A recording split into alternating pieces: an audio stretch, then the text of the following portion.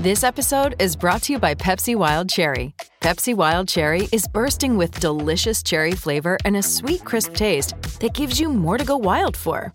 Getting wild may look different these days, but whether it's opting for a solo Friday binge watch or a big night out, everyone can indulge in their wild side with Pepsi Wild Cherry. Also available in Zero Sugar. So grab a Pepsi Wild Cherry and get wild.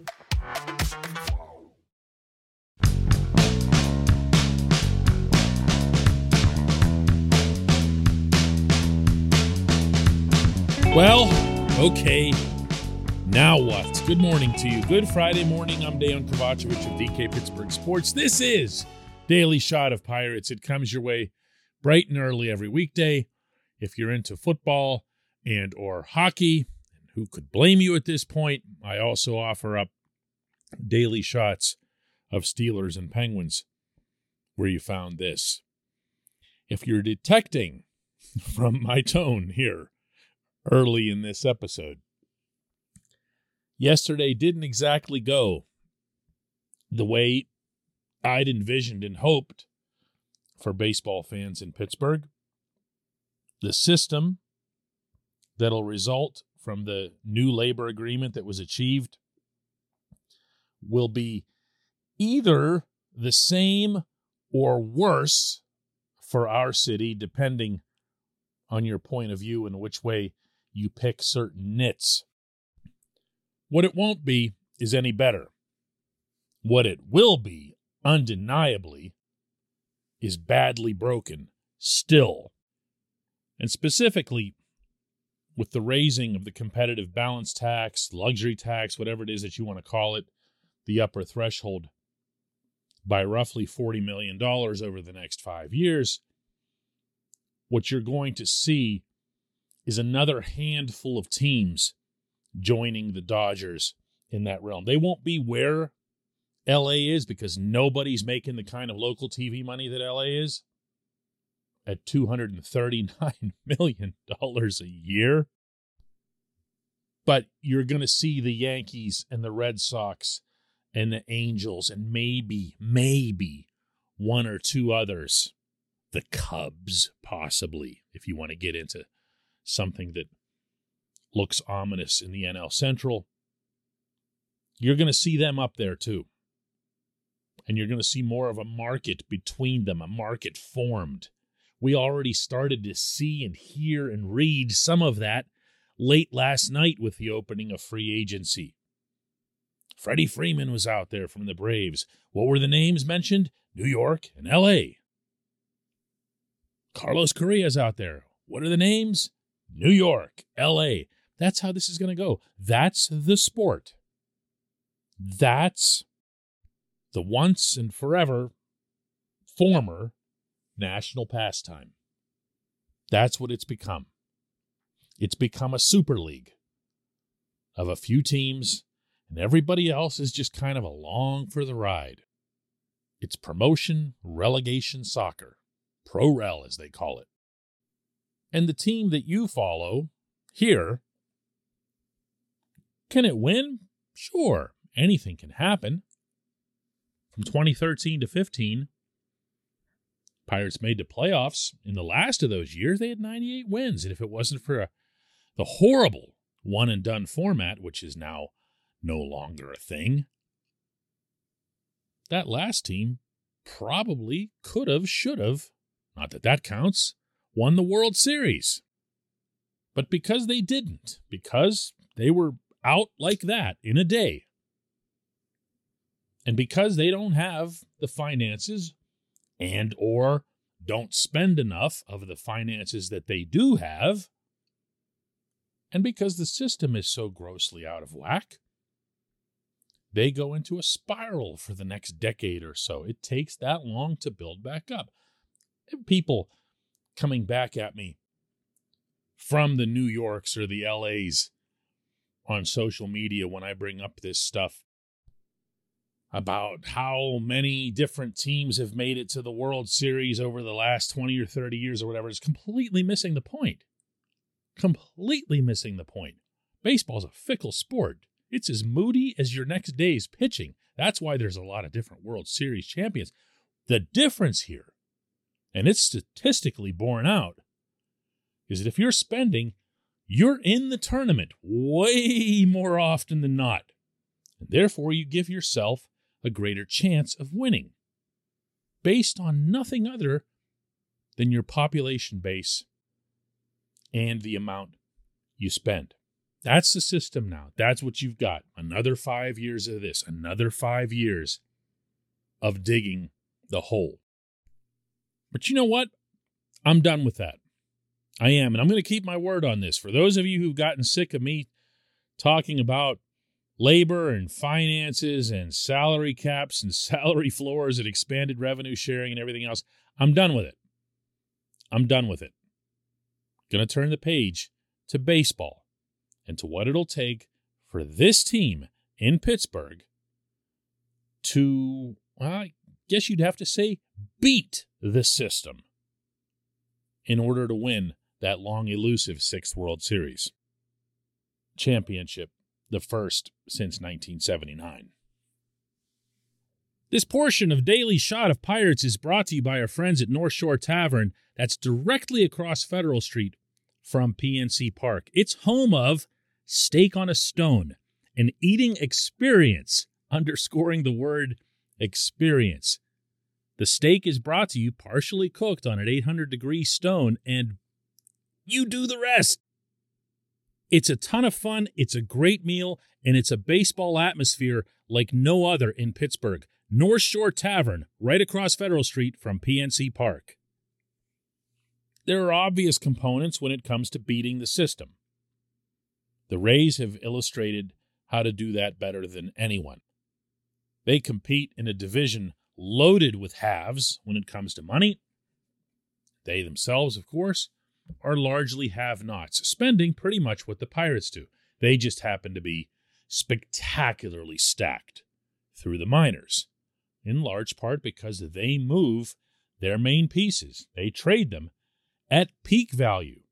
And they don't care what their fans have to say about it because they don't have any fans, which actually makes things a little bit easier, believe it or not, on the management in St. Petersburg.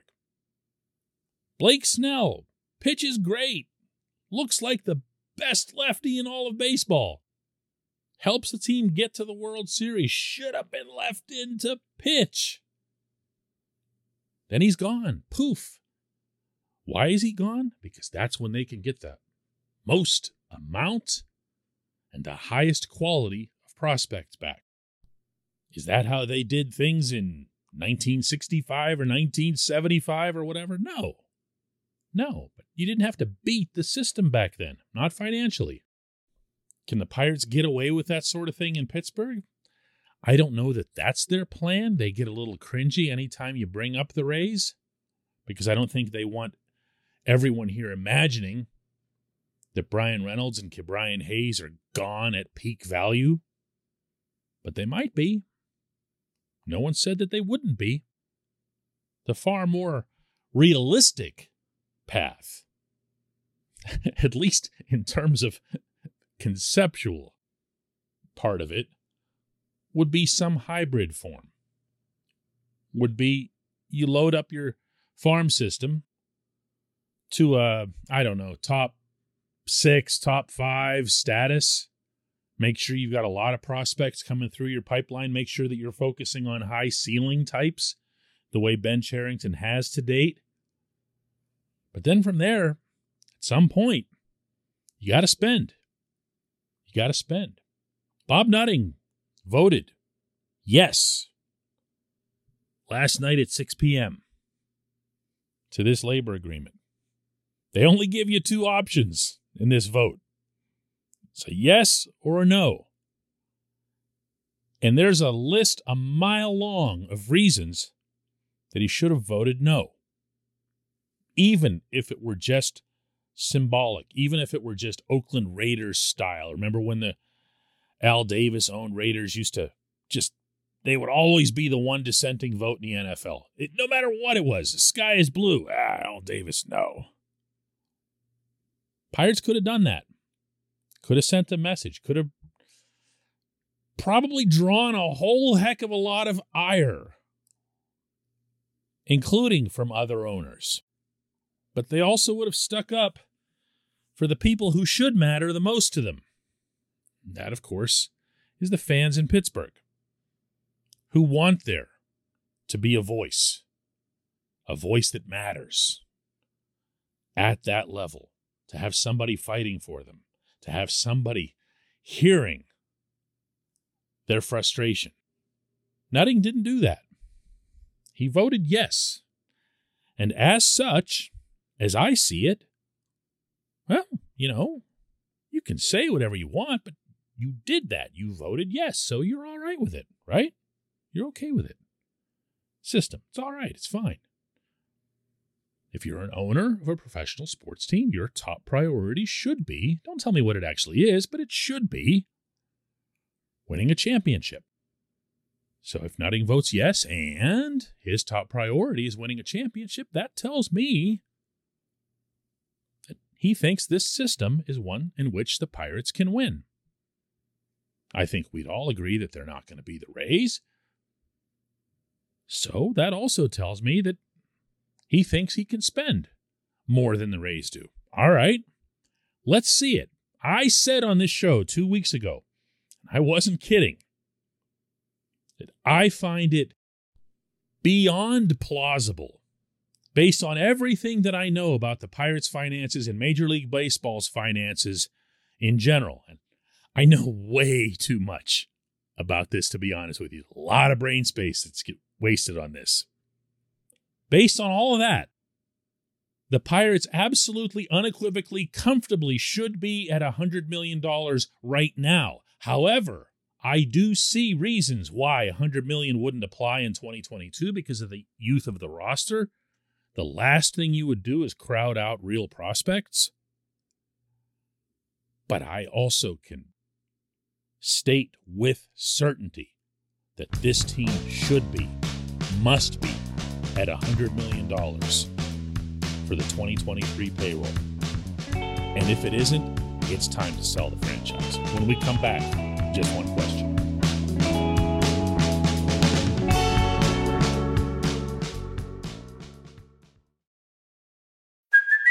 Hey, it's Kaylee Cuoco for Priceline. Ready to go to your happy place for a happy price? Well, why didn't you say so? Just download the Priceline app right now and save up to 60% on hotels. So whether it's Cousin Kevin's Kazoo Concert in Kansas City, go Kevin, or Becky's Bachelorette Bash in Bermuda, you never have to miss a trip ever again. So download the Priceline app today. Your savings are waiting. Go to your happy place for a happy price. Go to your happy price, Priceline.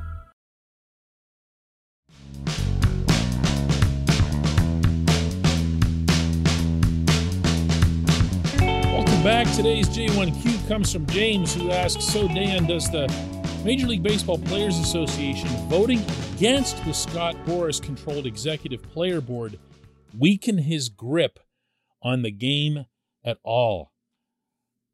I'm in love with this question. I could spend the next 5 episodes talking about this. But then I just promised everybody I'm going to get back to real baseball with the next show. So I'm going to give this one a shot here in compact form.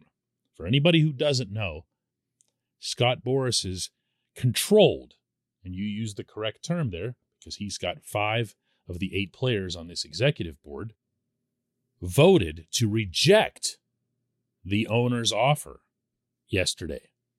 And operating in concert, as most executive boards will do, the vote was 8-0. Somehow, and this hasn't been figured out yet, how this occurred, this still went to a broader vote of player reps, all 30 of them. And that would include Chris Stratton of the Pirates. And when it went out to these player reps, they ratified the deal by an overwhelming vote of 26-4. 26-4. Yankees, Mets, Astros, and Cardinals were the only ones who opposed. So Stratton voted yes.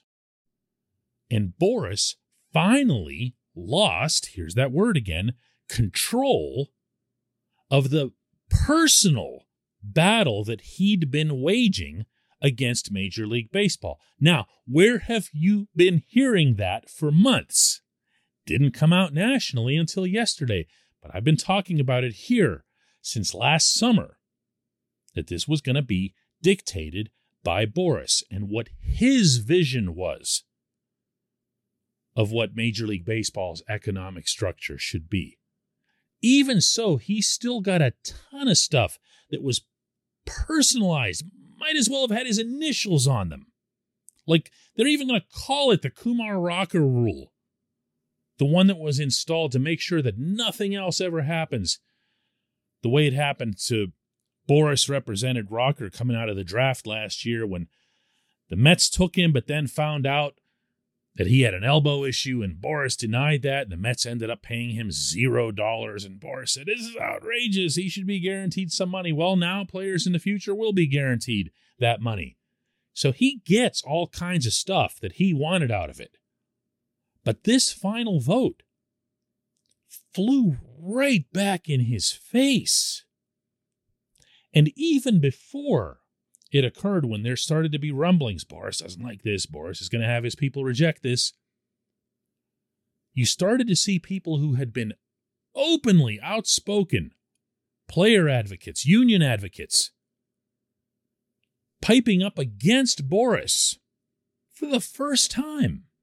For the first time. And what's all this mean for his future?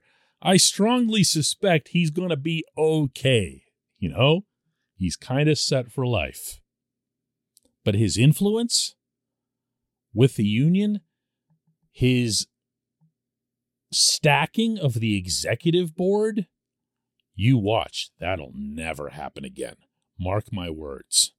Not just because the players saw it and the players didn't like it and the players ended up casting their votes overwhelmingly against him, but also I can promise you that Tony Clark and the rest of the union leadership don't appreciate it either.